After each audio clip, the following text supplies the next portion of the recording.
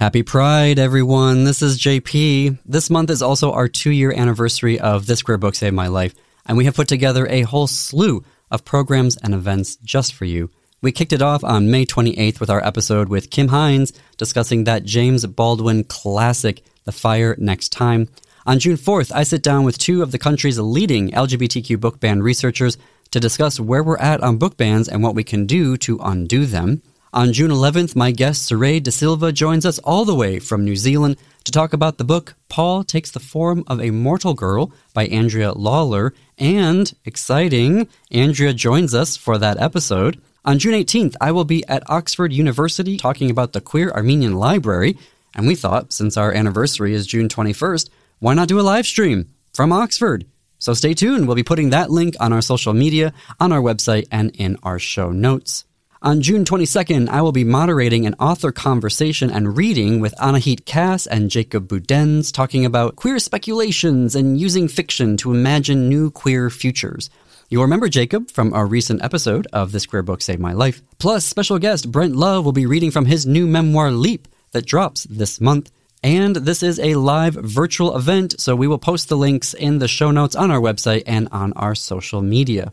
On June 25th, my guest will be David Simonello, and we'll be talking about the book that saved his life, More Tales of the City by Armistead Maupin. Fun fact, David was an actor, and he played Gino, the barber, in that infamous Seinfeld episode, The Haircut. Finally, on June 29th, I will be broadcasting live at 2 p.m. from Twin Cities Pride in Minnesota. You can join us in the AM 950 radio tent or listen to us live on your favorite radio app or on am950radio.com. A little bit of something for everyone, both every Tuesday as well as live and in-person events. Thank you, everyone, for 2 amazing years of this podcast. If you want to give us a gift, you can share the show with a friend, tag us on social media, and or leave us a review on Apple Podcasts. In the meantime, happy Pride, everyone. You deserve it. Welcome to The Gaily Show, where we celebrate LGBTQ culture and entertainment in Minnesota, plus the latest in LGBTQ entertainment headlines just for you. I'm your host, JP Derbogosian. In today's episode, we take a look at the year that was for LGBTQ books and culture in 2023, plus a sneak peek for 2024. LGBTQ fiction sales soared this year. According to Circana Bookscan, sales were up 7% from 2022. This comes, however, as fiction sales declined by 4%. Interestingly, or maybe not, queer adult romance was the main driver of book sales. When it comes to LGBTQ book bans, however, final data isn't out yet, but 2023 was on pace to break another record. As of September, the American Library Association saw a 20% increase from last year. We'll see what happens when the final data comes out, but that old adage may very well be true. If you want people to read books, ban them. Congratulations are in order to Minnesota author David LaRochelle, whose children's book 100 Mighty Dragons, all named Broccoli, was listed in the top 10 best children's book of 2023 by Smithsonian Magazine. I had the lucky chance to interview David for This Queer Book Saved My Life last year. It's a great episode. Definitely check it out. Several Minnesota-based publishers had books nominated for Lambda Literary Awards in 2023, also known as the Lammies. The University of Minnesota Press earned a nomination with Lesbian Death, Desire, and Danger Between Feminist and Queer by Maya Reed Sullivan. Grey Wolf Press earned a nomination with Concentrate by Courtney Faye Taylor.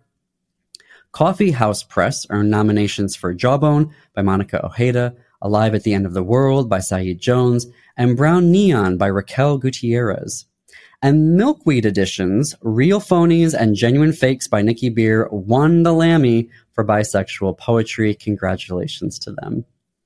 Turning to 2024, I'm excited for Minnesota-based author Patrick Nathan's upcoming novel, The Future Was Color. You can pre-order it now. It doesn't come out until June. He'll be coming on the show, however, later this year, and The Future Was Color follows George Curtis, who is a movie studio writer working on monster movies in 1950s Hollywood. Yes, yes, yes. All while navigating the McCarthy-era studio system filled with possible communist spies. And as a gay man, he's learning the stories of the closeted men living along Sunset Boulevard. I know it's probably too early to be talking about Pride, but we are talking about upcoming events in 2024. And the Minnesota Orchestra has a whole Pride program that their conductor, Thomas Sondergaard, is personally putting together. Definitely looking forward to that. This February, Alan Cumming is going to be at the Pantages Theater with NPR's Ari Shapiro and their show Och and Oi, a considered cabaret. The show is a collection of songs and stories from Alan and Ari's lives. Six Point Theater is mounting the iconic Torch Song trilogy this May, and it will be directed by Craig Johnson, who has twice been named Theater Artist of the Year by Lavender Magazine. And it must have been a good year for gay Christmas movies, because in an interview with The Wrap, Lisa Hamilton Daly, VP of Programming at Hallmark Channel, said that they already have their 2024 Christmas projects, and Hallmark is planning more queer-forward movies for next year. I guess we'll have to wait and see what that means. Speaking of movies, the 2024 Sundance Film Festival is coming up this January. They have a slew of queer films that I'm looking forward to. I want to mention two. First is Frida, which is a documentary about Frida Kahlo. It's already nominated for the Grand Jury Prize. Apparently, the film will illustrate, literally, her own words from diaries and letters and interviews through animation that's based on her own artwork. If you don't know him, I love the actor Justice Smith after watching the series Transition, which was one of the queerest TV shows on television before HBO tragically canceled it, the bastards. Anyhow, Justice Smith is starring in a new horror movie called I See the TV Glow. He bonds with a friend over a scary television series, but after it is mysteriously canceled, the reality begins to blur. I don't know what that means, but I want to watch it. Well, that's our show. Thanks, everyone, for listening today. Our podcasts are executive produced by Jim Pounds, creative and accounting support provided by Gordy Erickson, production, distribution, and marketing support provided by Brett Johnson, Chad Larson, Laura Hedlund, and Jennifer Ogren from AM 950. You can find us on social media. Search for This Queer Book Saved My Life on Facebook.